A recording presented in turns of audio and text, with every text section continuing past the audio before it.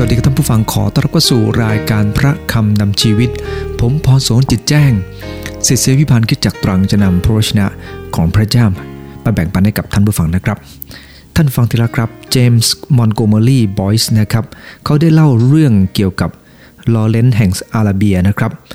ที่ได้รับเชิญมาที่ในปารีสหลังสงครามโลกนะครับเขามากับเพื่อนชาวอาหรับคนหนึ่ง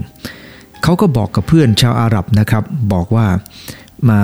เวลาจะใช้น้ำเนี่ยนะครับก็แค่เปิดฝักบัวแล้วน้ำก็จะไหลออกมาเพื่อนเขาตื่นเต้นมากครับเพราะว่าที่อาหรับนั้นเขาน้ำน้อยเกินไปนะครับมาได้อาบน้ำฝักบัวนี่ชื่นใจเหลือเกินท่านผู้ฟังนี่แหละครับเขาก็ถามเพื่อนชาวอาหรับก็ถามเขาบอกว่าแล้วไอ้เจ้าฝักบัวเนี่ยมีน้ำไหลตลอดเวลาหรือเปล่าเขาบอกว่าทุกทีที่เปิดน้ำก็จะไหลเขาตื่นเต้นมากครับตอนก่อนจะกลับนะครับเขาก็ถามลอเรนซ์บอกว่าจะไปซื้อไอ้เจ้าฝักบัวนี้ที่ไหนท่านผู้ฟังดีละครับลอเรนซ์อาราเบียก็พาไปดูร้านที่จะขายฝักบัวนะครับแต่เมื่อเขาไปถึงปั๊บเขาลองเปิดดูมันไม่มีน้ำไหลถามว่าอ้าวทำไมเจ้าฝักบัวนี้น้ำไม่ไหลล่ะลอเรนซ์ก็บอกว่ามันต้องมีท่อแป๊บที่จะส่งน้ำมามันถึงจะไหลได้ท่านผู้ฟังได้ละครับความเข้าใจของเพื่อนของเขาก็คือน้ำออกมาจากฝักบัวมันเป็นตัวผลิตแต่ความจริงมันไม่ใช่หลายครั้งทีเดียวที่เราอธิษฐานกับพระเจ้าเหมือนกันครับการที่เราจะอธิษฐานกับพระเจ้าและจะสำเร็จผลนั้นมันไม่ได้ขึ้นอยู่กับว่าเราอธิษฐานไพเราะเพียงไรหรือเราตั้งใจแค่ไหนเท่านั้นเองเหมือนกับฝักบัวแหละครับฝักบัวดีเนี่ยมันก็ทำให้น้ำไหลแรงแต่จริงๆคำตอบเนี่ยนะครับของคำอธิษฐานอยู่ที่พลังซึ่งมาจากพระเจ้าพระองค์ทรงเป็นพลังเป็นคำตอบให้กับเราในเวลาที่ท่านยอห์นดำเนินชีวิตในโลกนี้นะครับหลังจากพระเยซูทรงสิ้นพระชนม์แล้วประมาณ 3-40 ปีเนี่ยนะครับคำสอนผิดเนี่ยมันเกิดขึ้นเยอะมากทำให้คริสตชนเข้าใจว่าพระเยซูไม่ใช่พระเจ้าจนท่านยอห์นต้องเป็นพยานให้ฟังว่าท่านสัมผัสพระเยซูคริสต์ท่านรู้จักพระเยซูคริสต์และพระเยซูคริสต์เจ้าทรงกระทำสิ่งที่ยิ่งใหญ่เกินกว่าที่มนุษย์คนหนึ่งจะทำได้เพราะพระองค์ทรงเป็นพระเจ้าพระองค์เสด็จเข้ามาเพื่อจะรับแบกบาปของมนุษย์ท่านผู้ฟังทีละครับท่านพยายามจะชี้แจงให้คริสตชนเข้าใจเพราะคนที่สอนผิดไม่ได้สอนแบบนั้นท่านยอห์นพยายามชี้ให้เห็นว่าเป้าหมายของคริสเตียนไม่ใช่อยู่ในโลกนี้แต่ว่าเป้าหมายของเราอยู่บนสวรรคสถานและเมื่อดำเนินชีวิตในโลกนี้ความมั่นใจที่เรามีในพระเจ้านั้นทำให้เราเองนั้นดำเนินอย่างถูกต้องด้วยและการที่พระเจ้าได้อวยพรเราตอบเราทั้งหลายในคำอธิษฐานของเราเพื่อจะให้เรามีความมั่นใจว่าสิ่งที่พระองค์ได้ทรงประทานให้กับเราในสวรรคสถานนั้นเป็นจริงมากเพียงไรท่านผู้ฟังที่รักครับจากพระคัมภีร์ใน1ยอห์นบทที่5ข้อ13ถึง17เนี่ยนะครับได้กล่าวไว้อย่างนี้นะครับว่าข้อความเหล่านี้ข้าพเจ้าได้เขียนถึงท่านทั้งหลายที่เชื่อในพระนามของพระบุตรของพระเจ้าเพื่อท่านทั้งหลายจะได้รู้ว่าท่านมีชีวิตนิรันดร์และคือข่าวความมั่นใจที่เรามีต่อพระองค์คือถ้าเราทูลขอสิ่งใดที่เป็นพระประสงค์ของพระองค์พระองค์ก็ทรงโปรดฟังเราพระองค์ถ้าเรารู้ว่าพระองค์ทรงโปรดฟังเราเมื่อเราทูลขอสิ่งใดๆเราก็รู้ว่าเราได้รับสิ่งที่เราทูลขอนั้นจากพระองค์จากพระคัมภีร์ใน1ยอห์นบทที่5ข้อ13ถึง15เนี่ยนะครับท่านยอห์นได้ชี้ให้เห็นว่าท่านมีความมั่นใจในพระเยซูคริสต์ผ่านคำอธิษฐานเมื่อท่านอธิษฐานพระองค์ทรงฟังและเมื่อพระองค์ทรงฟังพระองค์ก็ทรงตอบพระองค์ทรงตอบเราเกิดความมั่นใจท่านผู้ฟังดีละครับลอเรนซ์แห่งอาราเบียเนี่ยนะครับเขาไม่คิดเลยครับว่าเพื่อนของเขาจะเข้าใจว่าฝักบัวนั้นมันเป็นสิ่งที่อัศจรรย์เพราะอะไรครับเพราะเขาคิดโดยมุมมองของเขาโดยไม่ได้มีประสบการณ์ชัดเจนว่าฝักบัวนั้นเป็นแค่เครื่องมือผ่านเท่านั้นเองขอดุลใจท่านผู้ฟังทุกท่านเช่นเดียวกันครับว่า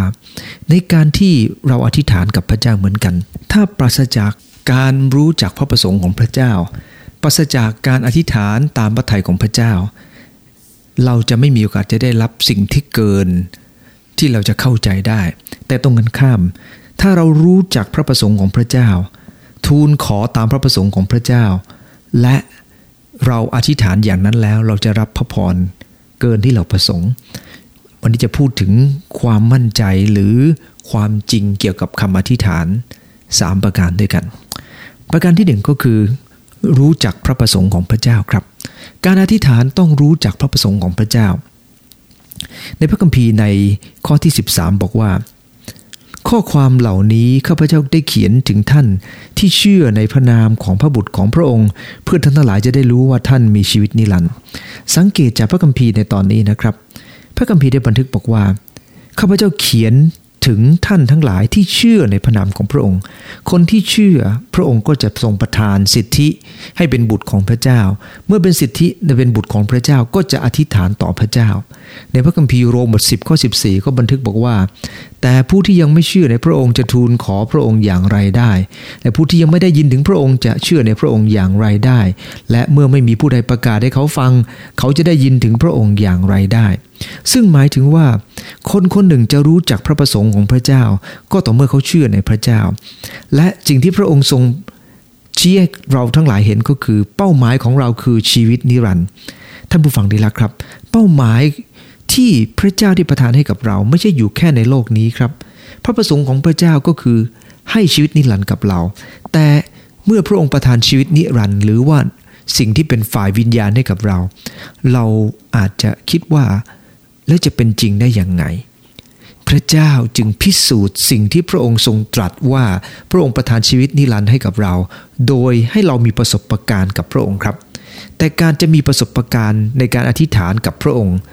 มันจะต้องเกิดขึ้นจากการขออย่างถูกต้องจากพระองค์ด้วยถ้าเราขออย่างไม่ถูกต้องเราก็จะไม่ได้และการขอ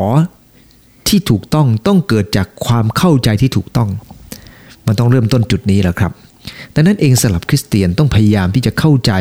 ในพระทัยของพระเจ้าอยู่เสมอเช่นในพระคัมภีร์สดุดีบทที่51ข้อที่6บอกว่า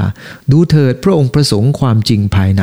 เพราะฉะนั้นขอทรงสอนสติปัญญาแก่ข้าพระองค์ภายในจิตใจลึกลับของข้าพระองค์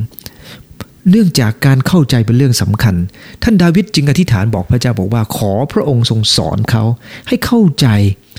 จจุดไหนครับให้เข้าใจในน้ำพระทัยของพระองค์เขาขอพระองค์ทรงสอนที่ไหนพระคัมภีร์บอกว่าขอสอนปัญญาของพระองค์ภายในจิตใจอันลึกลับของข้าพระองค์คนเรามีจิตใจอันลึกลับตรงไหนครับในภาษาอังกฤษใช้ว่า subconscious mind ซึ่งหมายถึงจิตใต้สำนึกของเราคนเรามีวิญญาณและเราต้องให้คำสอนของพระเจ้านั้นลงไปถึงวิญญาณของเราต้องให้วิญญาณรู้จักพระประสงค์ของพระเจ้าท่านผู้ฟังที่รักครับพระคัมภีร์บอกว่าขอให้เป็นไปตามพระทัยของพระองค์ซึ่งหมายถึงว่าการที่อธิษฐานขอให้เป็นไปตามพระทัยของพระเจ้าในนั้นเราต้องรู้จักพระประสงค์ของพระเจ้าก่อนวันนี้เหมือนกันครับถ้าเราจะอธิษฐานกับพระเจ้าและเราไม่รู้เลยครับว่าพระเจ้าทรงประสงค์อะไรสิ่งที่เราขอไปพระเจ้าก็จะไม่ให้เช่นเราขอให้คนข้างบ้านที่เราไม่ชอบหน้านั้นมันพินาศใน3 วัน 7 วันถามว่าพระเจ้าจะช่วยไหมครับพระองค์จะไม่ทรงช่วยเพราะพระประสงค์ของพระเจ้าคือพระองค์ทรงให้เรารักศัตรูไม่ใช่ให้เราไปเกลียดเขาดังนั้นอธิษฐานขอให้พระเจ้าทำลายศัตรูได้ไหมครับอธิษฐานน่ะได้แต่พระเจ้าจะไม่ตอบเพราะพระองค์จะไม่ทรงกระทำในสิ่งที่ไม่ถูกต้องท่านผู้ฟังดีแล้วครับพระเจ้าไม่ใช่เหมือนกับนักเลงที่เราไปพึ่งแล้วก็อะไรก็ช่วยได้เสมอครับขอเพียงแต่พอใจก็จะช่วยพระองค์ไม่ได้ทรงกระทำอะไรตามความพอใจแต่พระองค์ทรงกระทำทุกอย่างตามความจริงและความถูกต้องดังนั้นเองถ้าเราไม่รู้จักพระประสงค์ของพระเจ้าอันเป็นความจริงนั้นเราก็ไม่สามารถที่จะได้รับพรจากพระเจ้าอย่างถูกต้องได้ท่านผู้ฟังที่รักครับในเยเรมีบท44ในบท4ข้อ22ได้บันทึกบอกว่าเพราะประชากรของเราโง่เขลาเขาไม่รู้จักเราเขาทั้งหลายเป็นลูกหลานที่โง่ทึบเขาทั้งหลายไม่มีความเข้าใจเขาทั้งหลายทำความชั่วเก่งแต่เขาไม่เข้าใจจะทำดีตอนนั้นได้กล่าวถึงอิสราเอลว่าอิสราเอลเป็นคนโง่เขลาที่เป็นโง่เขลานั้นเพราะเขาไม่รู้จักพระประสงค์ของพระเจ้าท่านผู้ฟังดีแล้วครับจะเป็นเรื่องตลกไหมครับถ้าเราดำเนินชีวิตด้วยกันแต่ไม่รู้จักกัน คำว่ารู้จักหมายถึงพยายามที่จะเข้าใจด้วยนะครับ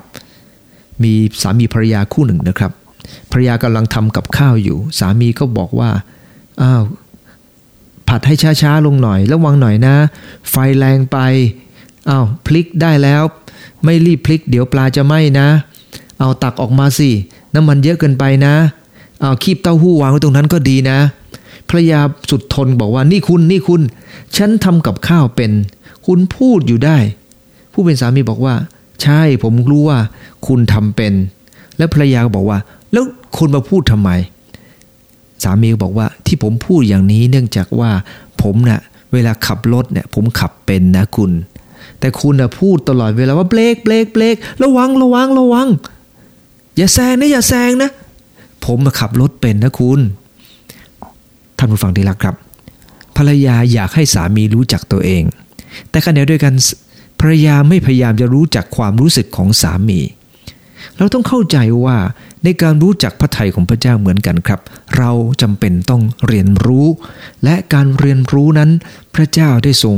สอนเราภายในจิตใต้สำนึกของเราขอให้เราเรียนรู้อย่างแท้จริงครับเพราะว่าถ้าเราไม่เรียนรู้อย่างจริงจังเราจะไม่เกิดความมั่นใจในพระคัมภีร์ในความมั่นใจใน1 ยอห์นบทที่5ในข้อที่14เนี่ยนะครับในความมั่นใจเนี่ยนะครับมาจากภาษาเดิมว่าเพอราเซียซึ่งหมายถึงว่าไม่อ้อมค้อมมาเปิดเผยนะครับซึ่งหมายถึงว่าพระวจนะของพระเจ้าเนี่ยนะครับเป็นพระวจนะที่ตรงไปตรงมา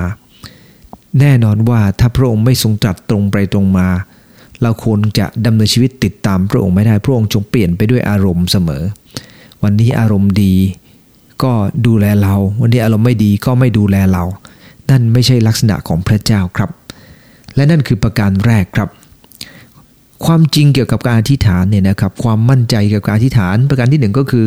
มันต้องมาจากการรู้จักพระประสงค์ของพระเจ้านั่นคือประการแรกครับในประการที่2ก็คือทูลขอตามพระประสงค์การที่เราจะได้รับการอวยพรจากพระเจ้านั้นพระเจ้าต้องการจะให้เราทูลขอตามพระประสงค์ครับเมื่อเราอธิษฐานตามพระประสงค์ของพระเจ้าใน1 ยอห์นบท5ข้อ14พระคัมภีร์บันทึกบอกว่าและนี่คือความมั่นใจที่เรามีต่อพระองค์คือถ้าเราทูลขอสิ่งใดเป็นพระประสงค์พระองค์ก็ทรงโปรดฟังเราดังนั้นเองเราต้องอธิษฐานขอตามพระประสงค์ของพระเจ้าครับพระประสงค์เป็นเรื่องสำคัญมากอะไรคือพระประสงค์ของพระเจ้าแน่นอนครับว่าพระประสงค์ของพระเจ้านั้นอยู่บนรากฐานแห่งพระวจนะของพระเจ้าไว้ก่อนละครับ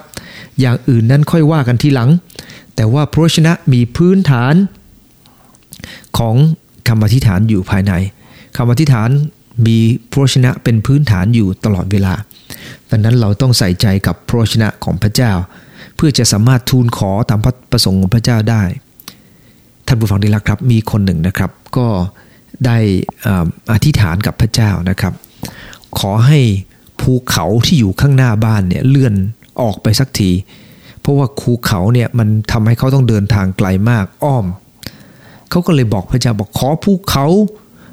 หลุดออกไปจากหน้าบ้านนี้ไปอยู่ในทะเลตามที่พระเจ้าได้ทรงสอนไว้ว่าถ้ามีความเชื่อเท่าเมล็ดผักกาดก็สามารถจะเคลื่อนภูเขาไปได้ดูเหมือนว่าดีใช่ไหมครับแต่มันผิดหลักการของพระเจ้าพระเจ้าไม่ต้องการให้เรามัวแต่ไปเคลื่อนภูเขาอยู่ครับแต่พระคัมภีร์ได้ให้จุดนี้กับเรารู้ว่าถ้าเรามีความเชื่อเราสามารถทำสิ่งที่ยิ่งใหญ่ได้เสมอครับท่านผู้ฟังที่รักครับแต่การที่เราจะอธิษฐานขอสิ่งใดตามพระประสงค์ของพระเจ้าไม่ใช่ตามความรู้สึกของเรานะครับ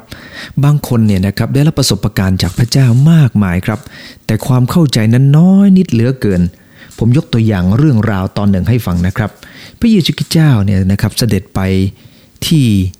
เยรูซาเล็มก็ผ่านหมู่บ้านหนึ่งแถวสมาเรียปกติแล้วเนี่ยนะครับชาวยิวจะไม่เดินทางผ่านทางนั้นครับแต่พระเยซูคริสต์เจ้าทรงเสด็จไปที่นั่นเพราะพระองค์ทรงมีประสงค์บางอย่างและเมื่อพระองค์เสด็จไปเนี่ยนะครับปรากฏว่าชาวบ้านเนี่ยนะครับก็ไม่ได้รับรองพระองค์เนื่องจากพระองค์เป็นชาวยิวเมื่อสาวกที่ชื่อยอห์นกับยากอบเห็นนะครับก็ได้ทูลพระองค์ว่าพระองค์เจ้าข้าพระองค์พอพระทัยที่จะให้ข้าพระองค์ขอไฟลงมาจากสวรรค์เผาผลาญพวกนี้หรือไม่ท่านผู้ฟังเห็นไหมครับว่าท่านยอห์นกับยากอบเนี่ยติดตามพระเยซูเป็นเวลานานครับต ตลอดทุกวันเขาเห็นสิ่งที่พระองค์ทรงสอนเขาได้เห็นความรักของพระเยซูคริสต์เจ้าแต่ปรากฏว่าสิ่งที่เขาได้รับรู้ไม่ได้เข้าไปในจิตใจของเขาอย่างเต็มที่เต็มบริบูรณ์พระเจ้าทรงต้องการให้เราเองนั้นเป็นคนที่รู้จักพระประสงค์ของพระเจ้าและเดินไปกับพระเจ้าเชื่อวางใจในพระเจ้าด้วยสุดกำลังและสุดใจท่านผู้ฟังที่รักครับดังนั้นการอธิษฐานขอตามพระทัยของพระเจ้าจึงเป็นเรื่องที่สำคัญมากครับอย่างที่ผมได้กล่าวตั้งแต่ต้นนะครับบอกว่าชาวยิวนะครับเขาไม่ได้วางใจพระองค์ทุกคนหรอกครับแต่มีสาวกกลุ่มหนึ่งครับที่เขาวางใจพระองค์แม้เขาจะถูกต่อต้านและเหยียดหยามว่าพวกเขาเนี่ยเป็นคนที่ต่ำต้อยในก็ตามท่านผู้ฟังที่รักครับไม่ว่าเราจะต่ำต้อยยังไงก็ตามแต่เมื่อเราเดินตามพระวจนะของพระเจ้าเราจะมีค่าและมีเกียรติเสมอเพราะพระเจ้าทรงทอดพระเนตรเห็นครับท่านผู้ฟังที่รักครับในพระคัมภีร์พระเจ้าอีกตอนหนึ่งในอิสยาห์บทที่30ในข้อที่1บอกว่าพระเจ้าตรัสว่าวิบัติแก่ลูกหลานที่ดื้อดึงผู้กระทำแผนงานแต่ไม่ใช่ของเราผู้กระทำสนธิสัญญาแต่ไม่ใช่น้ำใจเราเขาเพิ่มบาปซ้อนบาปอย่างที่ผมได้กล่าวอีกแล้วนะครับว่าการที่เชื่อในพระเยซูคริสต์เจ้าไม่ใช่มาเปลี่ยนศาสนาแล้วการที่เชื่อพระเจ้าไม่ได้เชื่อเหมือนกับเราให้พระเจ้ามาเข้าข้างเรานะครับแต่เราต้องเข้าข้างพระเจ้าพระเจ้าเข้าข้างเราหมายความว่าเราทำอะไรผิดพระองค์ก็อยู่ฝ่ายเราเสมอเปล่าครับพระองค์ทรงอยู่ฝ่ายที่ถูกต้องสิ่งที่ทำถูกต้องเท่านั้นท่านผู้ฟังที่รักครับต่อให้เชื่อพระเจ้ามา20 ปี30 ปีผมเคยได้ยินคนหนึ่งเนี่ยนะครับบอกว่าเราทั้งหลายเนี่ยเป็นคนที่มีพระวิญญาณของพระเจ้าและเมื่อมีวิญญาณของพระเจ้านั้นใครจะมาว่าเราไม่ได้เพราะเรามีวิญญาณของพระเจ้าโอ้ท่านผู้ฟังนี่แหละครับพูดอย่างนี้ไม่ถูกต้องเพราะว่าเราต้องอยู่ในโลกที่เขาสรรเสริญพระเจ้าเพราะเราเป็นเหตุเขาจะได้เห็นเราดำเนินชีวิตถูกต้องกับพระเจ้าและเขาจะขอบคุณพระเจ้าเพราะเราดำเนินชีวิตตามพระทัยของพระเจ้าและเมื่อเราดำเนินชีวิตตามพระทัยของพระองค์พระองค์ก็จะทรงอวยพรเมื่อเราวิงวอนต่อพระองค์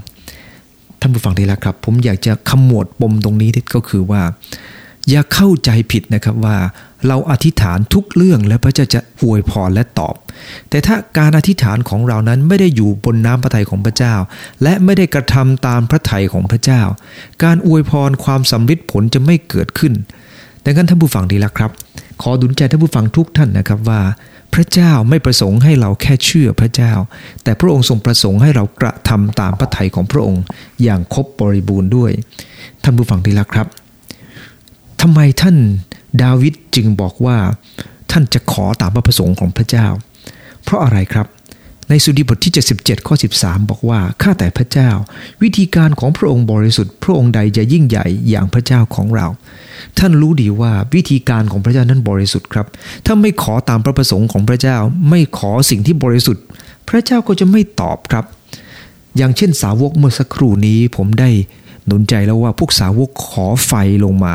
อยากจะขอไฟลงมาเผาผลาญคนเหล่านั้นแต่พระเยซูคริสต์เจ้าพระองค์ห้ามปรามพวกเขาครับเพราะตอนนั้นเขาไม่ได้ขอตามพระประสงค์แต่ขอตามอารมณ์ขอตามความต้องการของเขาไม่ใช่ตามพระประสงค์ของพระเจ้าแต่เป็นประสงค์ของเขาเองวันนี้เหมือนกันครับท่านผู้ฟังมันเป็นการง่ายที่เราจะอธิษฐานกับพระเจ้าแต่จะเป็นการเสียเวลาถ้าเราอธิษฐานวิงวอนต่อพระเจ้าแต่สิ่งนั้นไม่ได้อยู่ในพระประสงค์ของพระเจ้าไม่ได้อยู่ในสิ่งที่พระองค์จะทรงกระทำพระเจ้าเป็นความรักดังนั้นเองถ้าเราขอในสิ่งที่ไม่ใช่ความรักพระองค์ไม่ให้ถ้าพระเจ้าเป็นความบริสุทธิ์เราไม่ขอในสิ่งที่บริสุทธิ์พระองค์ก็จะไม่ทรงให้ท่านผู้ฟังดีละครับพระเจ้าเป็นความยุติธรรมถ้าเราขอความไม่ยุติธรรมพระเจ้าจะไม่ให้ท่านผู้ฟังดีละครับมีบางคนบอกว่าให้อธิษฐานเผื่อทีมของผมสิมันจะได้เล่นชนะผมบอกว่ามันไม่ยุติธรรมเพราะในระหว่างหนึ่งทีมนั้นมีตัวแปรเปลี่ยนอีกมากมายแปรเปลี่ยนในที่นี้ก็คือว่าคนเหล่านั้นไม่รู้ว่าเขามีท่าทีอย่างไรและสิ่งที่ขอนั้นมันก็ไม่ได้เป็นสิ่งที่จำเป็นที่จะต้องขอและมันไม่ใช่น้ำพระทัยพระเจ้าที่จะไปขอในเรื่องแบบนั้นลองสังเกตสิครับ สมมุติว่าทีมฟุตบอลทีมหนึ่งอธิษฐานกับพระเจ้าอีกทีมหนึ่งก็อธิษฐานกับพระเจ้าแต่พระคัมภีร์ได้บันทึกบอกว่าในขณะที่ทั้งสองทีมรักพระเจ้าเนี่ยนะครับมันก็ต้องมีตัวแปรอีกหลายตัวครับตัวแปรหนึ่งที่สำคัญมากก็คือการที่จะฝึกซ้อมการเข้าขากันอะไรต่ออะไรอีกมากมายแต่นั่นเองในบางเรื่องเนี่ยนะครับเมื่อเราอธิษฐานกับพระเจ้าไม่ใช่อธิษฐานตามความประสงค์ของเราแต่เป็นตามความประสงค์ของพระเจ้าพระคัมภีร์อีกข้อหนึ่งในอิสยาห์บทที่55ในข้อที่9ก็ได้บันทึกไว้อย่างนี้นะครับว่าฟ้าสวรรค์สูงกว่าแผ่นดินโลกฉันใดวิถีของเราก็สูงกว่าทางของเจ้าฉันนั้นซึ่งหมายถึงว่าท่านอิสยาห์ยอมรับครับว่าความคิดของตัวเองนั้นเป็นความคิดที่จำกัดท่านผู้ฟังที่รักครับเราต้องยอมรับความจริงว่าที่เราต้องอธิษฐานตามพระประสงค์ของพระเจ้าเพราะพระเจ้าคิดกับเราไม่เหมือนที่เราคิดท่านผู้ฟังที่รักครับถามว่าถ้าเราเป็นเด็กเนี่ยนะครับเราอยากจะทานอาหารหรือทานขนมครับเด็กส่วนน้อยครับที่จะทานอาหารก็จะทานขนมและคุณพ่อคุณแม่ก็จะไม่ค่อยตามใจเลยบอกว่าทานข้าวให้เสร็จก่อนแล้วเดี๋ยวให้ทานขนมแต่ถ้าเขาไม่ยอมทานข้าวคุณพ่อคุณแม่ที่รักลูกก็จะไม่ยอมให้เขาทานขนมนอกจากคุณพ่อคุณแม่ที่เลี้ยงลูกไม่เป็นท่านผู้ฟังยอมรับไหมครับว่าบางครั้งเนี่ยเราก็เลี้ยงลูกไม่เป็นจริงๆครับจะตามใจลูกการตามใจไม่ใช่สิ่งถูกต้องนะครับและพระเจ้าทรงเป็นพระเจ้าแห่งความบริสุทธิ์ยุติธรรมพระองค์เป็นพระเจ้าแห่งความรักของพระองค์ทรงเสริมสร้างเนี่ยนะครับดังนั้นเองเมื่อพระองค์จะทรงประทานพระองค์จะทรงประทานสิ่งที่ดีให้กับเราครับและสิ่งที่ถูกต้องสิ่งที่เหมาะสมสิ่งที่ไม่ได้ขัดกับลักษณะของพระองค์เป็นความรักเราจะขอในสิ่งที่เกลียดชังไม่ได้พระองค์เป็นความบริสุทธิ์เราจะขอในสิ่งที่เป็นความบาปไม่ได้พระองค์ทรงสอนในเรื่องของการทำมาหากินพระองค์จะทรงช่วยเราในเรื่องหวยเรื่องเบอร์นั้นคงไม่ได้ครับเพราะไม่เช่นนั้นเราแต่ละคนก็อธิษฐานขอหวยกันพระเจ้าศักดิ์สิทธิ์ไม่ต้องทำงานกันละครับอธิษฐานขอแต่หวย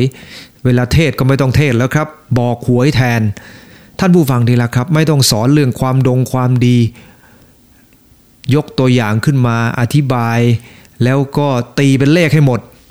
ท่านผู้ฟังดีละครับผมว่ารถจะไม่มีที่จอดที่โบสถ์เพราะอะไรครับเพราะไปสิ่งที่เขาต้องการแต่พระเจ้าไม่ได้ทรงเป็นเช่นนั้นโอ้ท่านผู้ฟังได้แล้วครับผมจำได้ครั้งหนึ่งนะครับในถุงถวายของที่โบสถ์เนี่ยนะครับหลังจากที่ออกมานับเงินกันแล้วขำมากครับที่ขำมากเนี่ยเนื่องจากว่ามีตั๋วที่เขาเขียนเบอร์เนี่ยนะครับอยู่ในถุงถวายด้วยแปลว่ามีคริสเตียนบางคนซื้อเบอร์นะครับแล้วก็ตอนที่จะเอาเงินใส่เนี่ยนะครับคงจะผิดนะครับแทนที่จะเอาเงินใส่กับเอาตั๋วนั้นใส่ลงไปแทนว่าซื้อไปกี่บาทแล้วดีนะไม่ลงชื่อด้วยแต่ถ้าลงชื่อด้วยนี่เสร็จเลยนะครับรู้ว่าเป็นใครแต่ยังไงก็ตามครับพระเจ้าจะอวยพรในสิ่งที่ถูกต้องและพระประสงค์ของพระเจ้าก็เกินความเข้าใจครับท่านผู้ฟังผู้ใหญ่เนี่ยนะครับที่จบด้านการเรียนคณิตศาสตร์มามุมมองของเขากับมุมมองของอีกหลายคนเกี่ยวกับคณิตศาสตร์คงจะแตกต่างกันในขณะเดียวกันนะครับครูเด็กอาจจะเรียนบวกลบคูณหารแต่คงจะไม่เข้าใจแคลคูลัสแน่นอนเขาจะไม่เข้าใจตรีโกณมิตินั่นเป็นอย่างไงของมันแต่ยังไงก็ตามครับผู้ฟังเราอธิษฐานขอตามพระประสงค์ของพระเจ้าตามที่พระองค์ได้ทรงประทานให้เมื่อยิ่งเราเข้าใจมากขึ้นเราก็จะยิ่งอธิษฐานขอตามพระประสงค์ของพระองค์มากขึ้นและเมื่อเรารู้จักพระประสงค์ของพระองค์อธิษฐานขอตามประสงค์ของพระเจ้าแล้วเราจะได้อะไรเกิดขึ้นในข้อที่3ครับได้บันทึก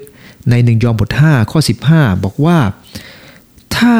เรารู้ว่าพระองค์ทรงโปรดฟังเราเมื่อเราทูลขอสิ่งใดๆเราก็จะได้รับสิ่งที่เราทูลขอนั้นจากพระองค์พระคัมภีร์ได้บันทึกบอกว่า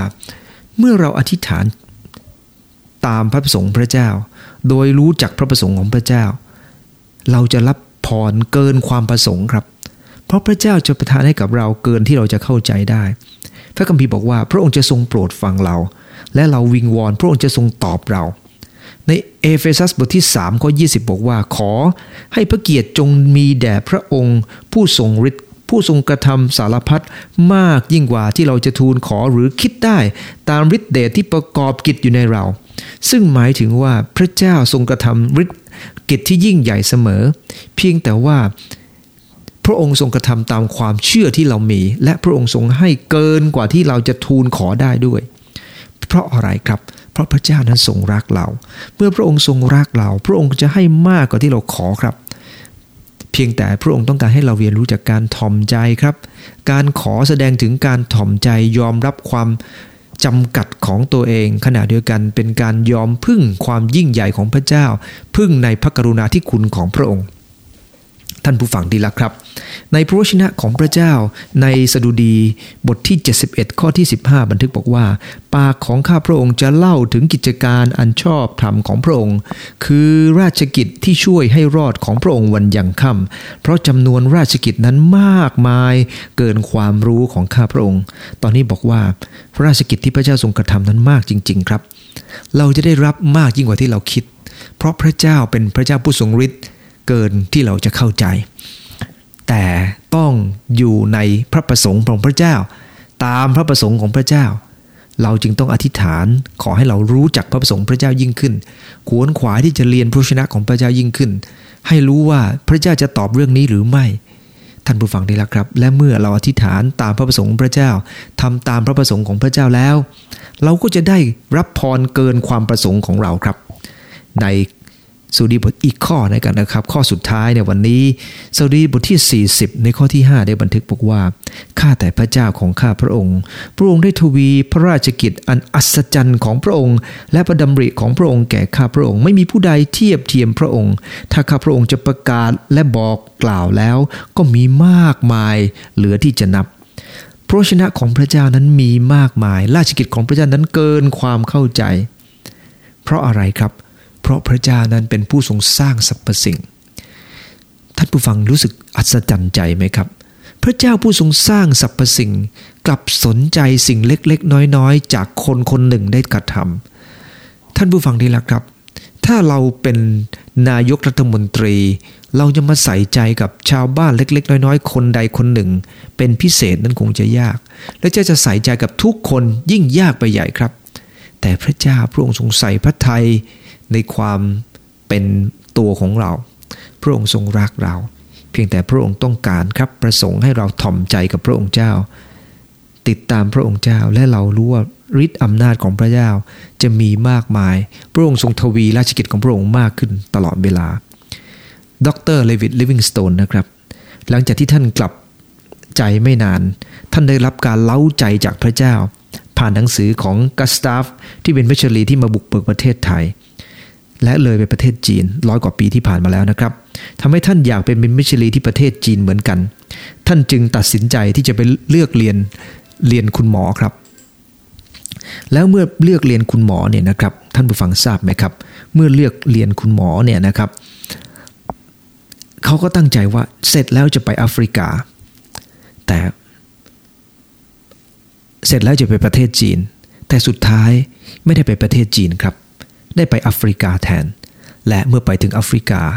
ท่านอยู่ในหัวใจของคนแอฟริกาครับเพราะพระเจ้าใช้ท่านที่นั่นมากมายท่านอยากไปประเทศจีนท่านอยากรับใช้พระเจ้าแต่พระองค์ได้ให้ไปท่านไปแอฟริกาและไปเกิดผลที่นั่นมากมายเห็นไหมครับว่าการที่เรารู้จักพระประสงค์ของพระเจ้าขอตามประสงค์พระเจ้าพระองค์อาจจะให้ในสิ่งที่เราเกินที่จะคิดได้เพราะพระเจ้าเป็นพระเจ้าองค์อัศจรรย์ครับขอร่วมใจอธิษฐานข้าแต่พระเจ้าขอบคุณพระองค์สำหรับเรื่องของการอธิษฐานในวันนี้